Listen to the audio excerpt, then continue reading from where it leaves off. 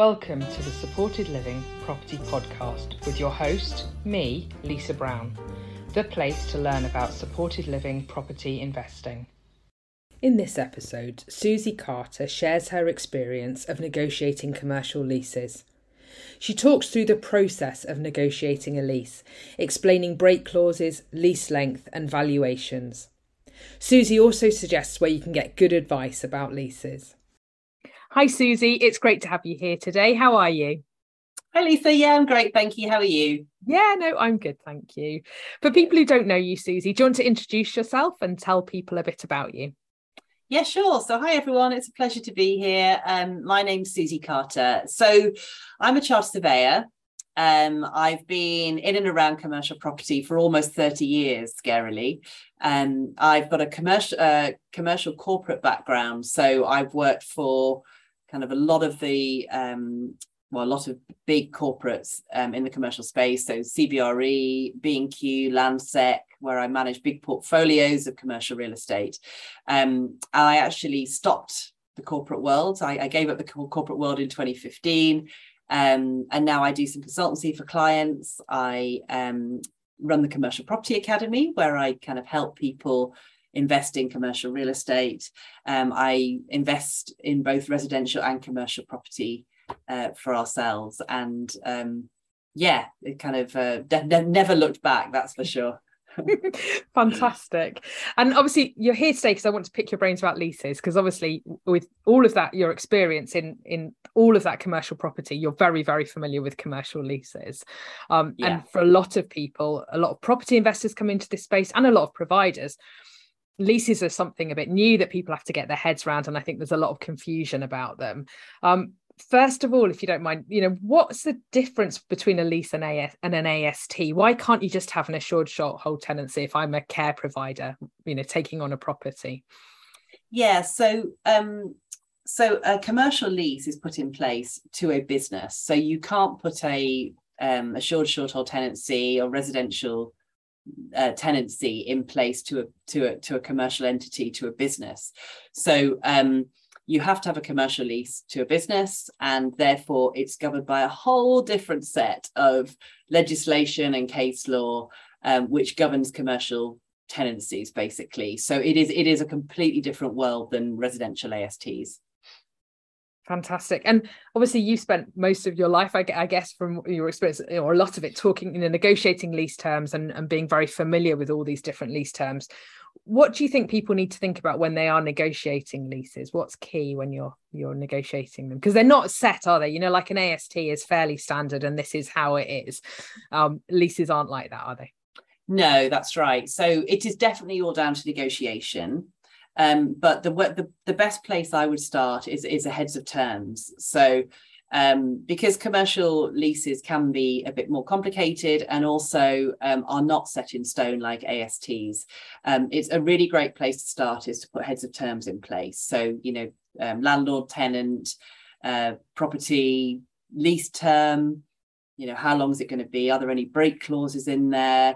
What's the use of the property? Because that needs to be governed, and you would usually say within a certain use class or type of use, there'll be some restrictions as well on use. If you don't want certain types of uses in there, then who does the alterations, who insures, are the alterations structural or non-structural, so a really common type of commercial lease is a full repairing and insuring lease, where basically the commercial tenant is responsible for the whole term of the lease for repairing the inside, the outside of the property, very hands-off for the landlord. You can't always get that. So you may have to kind of row back on that and maybe have some form of service charge, or the landlord responsible for certain elements of repair. Then, kind of in terms of can the tenant assign their lease or sublet their lease? There'll be kind of governance around that. Are there any rent reviews? Because one of the beauties of commercial leases is that there's the ability to keep track with inflation, the rent to keep track with inflation, because obviously they can be longer leases. So is there any provisions there for reviewing the lease, kind of increasing the rent or decreasing the rent. You're trying to avoid that, obviously. And yeah, so and then, you know, kind of what is the agreement subject to? Is it subject to planning? Is it always subject to contract, but is it subject to, you know, board approvals or whatever else?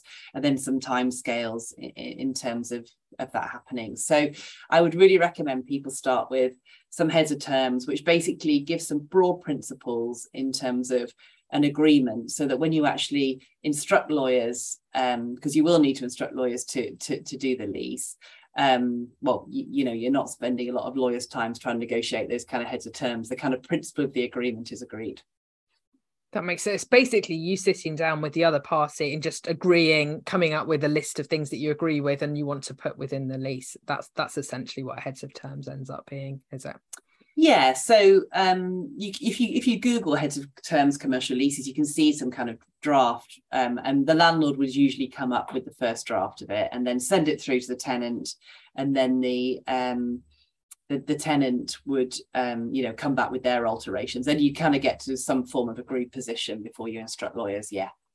And obviously some of the providers, some of the bigger providers will have a set lease, that this is the lease that they use, and they'll present that to a property investor, and you won't necessarily be able to do that and write your own lease in that way. But certainly with some of the smaller providers, they might be more flexible in lease terms and be open to those kind of negotiations. So it's really interesting to understand how that works and how that process is.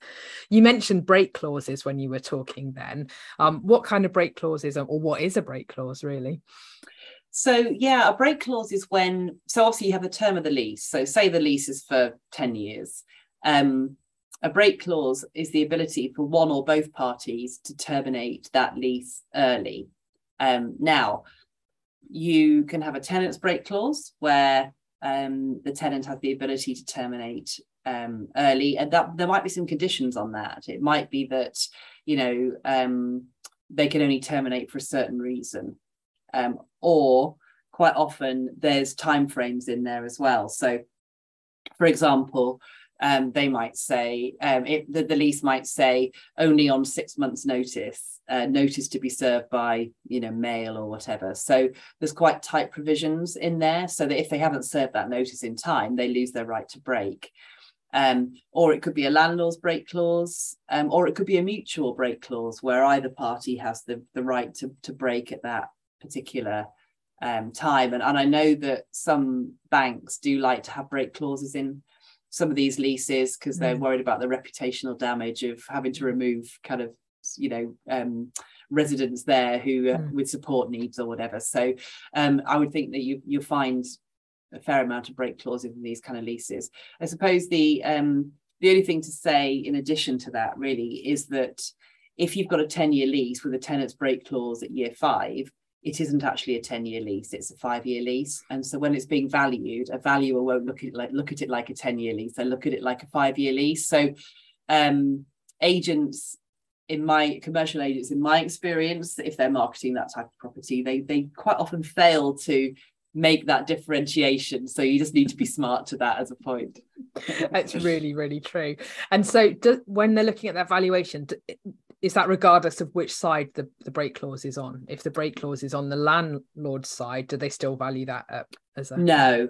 So if it's on the landlord's side, obviously it's at your discretion. So if it's mutual, they would do, because if either side could do it. If it's landlords, no, they would tend to look at it as a 10-year lease, because you know, you would think that you're only going to do something that's within your commercial benefits, and if that was, you know, why would you terminate it early? Then there might be a reason, because you want to redevelop, in which case that's fine. But you would usually just assume that's a 10-year lease in that case. Yeah, and certainly you're right about the lenders wanting to have break clauses. I've had to put those into leases, you know, where if I was to default on payments, they wanted, you know, to be able to break and in their favour if I was to default paying, so that they could repossess the property if they needed to. So absolutely, that's definitely something. Yeah, which I have to say, from a commercial perspective, I completely understand that their perspective, but equally I would think that from a lending point of view, you would also actually want a longer lease. So having kind of these break clauses in there from a commercial perspective gives you less certainty potentially. So it's, I don't know, I've never I understand it on one level, but I don't understand it on the other. No, it's really complicated, isn't it? And I think, and again, most of them, the lenders on the residential properties won't like leases longer than 5 years, which again doesn't seem to make a lot of sense when, if someone wants a longer lease on the property, most property investors would rather issue a longer lease, and then you're having to say, oh, sorry, my bank won't let me do that. I want it to be 5 years. Yeah, which in the commercial world is crazy, because if a tenant says to you, I want a 10-15 year lease, you're never going to say to a commercial tenant, oh no, actually let's just do 5, it's fine. It is really about faith in terms of what you would usually expect. And the commercial lenders are obviously happy with those longer leases. Yes, exactly. Yeah, in fact, they will feel a lot more comfortable. Obviously, they'll do a tenant covenant check, so they'll make sure that you're not just giving a 10-15 year lease to an empty entity and they're going to go under in 2 years. So they'll make sure of that. But as a general rule, the longer the lease is, the more they feel their risk is mitigated. So they feel much more comfortable with it. Yeah, it is really interesting that they try and, it's different on a building that's classed as a commercial building, like a larger block of flats or a large HMO, but a small residential property with a commercial lease on, they're literally always wanting 5-year leases. It's definitely, it's interesting. And I think it will change. And I think it is a changing market as the lenders understand the space a bit better. I think it will be interesting to see where it goes. So you've talked about break clauses that can be in favour of either side. Is there anything else that can trigger break clauses? Is it just one side or the other deciding that they want that? Yeah, so you can have so in terms of actual break clause in the lease, you can have penalties on there. So if one side operate a break clause, there's a financial penalty. There can be break clauses if they haven't fulfilled certain things, or it could be for a certain reason. So that's the main thing. You can't tend to break for any other reason than is stated in the lease. If a tenant is defaulting on their rent or they're not repairing the property, there's other grounds where you can move a tenant on, or try to move a tenant on. The law is very much on the tenant side in that kind of sphere. But you'd have to use different provisions in a break clause to do that. So it's really key to get those break clauses right, and obviously to get good legal advice when you're writing these leases to make sure you're protected in the way you need to be. Yeah, absolutely. Yeah, and I don't know how much ability you have to negotiate some of these leases, but I think there's probably lines of the sand where I just wouldn't agree to certain things. So you just have to take a view on it, obviously. So yes, it's really, really important to get legal advice, because dogs in the background. It's fine. It's really important to get legal advice, because commercial leases are a really complicated area, and especially if the other side are represented, you don't want to be at a commercial disadvantage by not having, for the sake of a couple of grand of fees, 2 or 3 grand worth of fees, I would highly recommend you have a lawyer representing you. Yeah, absolutely, because you're signing this for a long time. It's something you're committing into, and you need to make sure you're protected, don't you? Is there anything else that should be in the lease? Is there anything else that needs to be in there? Well, I think there's lots of complicated provisions about insurance and who repairs in the case of fire or the property being destroyed, etc. I think that repair is really, really important. So in my experience, from a landlord's perspective, you really want to get the tenant to be repairing everything if you can. But obviously a lot of tenants see that as being, difficult and expensive, so if they're responsible for a new roof or whatever. So you will find a lot of tenants in all spheres actually trying to mitigate their costs of spend on a property. So you need to be ready for that one, because their starting point will probably be the landlord repairs everything, and your starting point will be the tenant repairs everything. So there's gonna you have to kind of compromise. Yeah. I think commonly, certainly in the more residential properties, the providers very rarely will cover roof and externals, or the boiler. They're very commonly the things that fall to the landlord, I think, and then the rest they will pick up. But yeah, which sounds probably quite sensible. So obviously when you go into that, you just need to understand what state the roof's in, what state the boiler's in, and just kind of understand those costs just in case that comes in as a liability later. So definitely repair. You definitely want to look at whether they can, it's called alienation, whether they can assign or sublet. What you don't want in that circumstance is to have a diluted covenant. You might do a deal with a grade A tenant, and they want to do an assignment or a subletting to a grade B or a grade C tenant, in financially. And obviously, you've potentially got a bank who's going to be very interested in that. And C, you've got, you want to make sure you're going to get paid the rent, obviously. And, you need to be doing all the financial checks and balances. Quite often you can't kind of say no to some of these things once they're in the lease. So you need to make sure that when you're actually putting the lease together, that you're absolutely sure what you're saying yes and no to, because if a tenant makes an application to assign or sublet the lease, it's quite often the landlord not to provide consent not to be unreasonably withheld or delayed. And so, you don't want to be in a position where you can't say no because you've agreed a clause that you didn't really understand what you were agreeing, or you might have been too lenient at that particular point. So it's just worth kind of looking at that and making sure that you understand it. So if it's assignable, say I let my property to a care provider who then can't maintain the service, doesn't get the contract renewed, they then sublet it to, I don't know, someone who's going to run the property as a bed and breakfast or something. That could happen if you assign it, and then you may not have the right to refuse that, like you were saying, unless it was looking like you were being unreasonable. But actually that could really mess up your lending if your lending is specifically for that and it doesn't allow, Airbnb or bed and breakfast kind of provision within there. So I guess that's where you have to be protected. Yeah, and this is where lease clauses all work together. So this is where you can control that through the user clause in the lease. So in the user clause in the lease, you'll probably have a planning class in there, but then you might want to say, only to be used for the use of supported living accommodation or whatever it might be.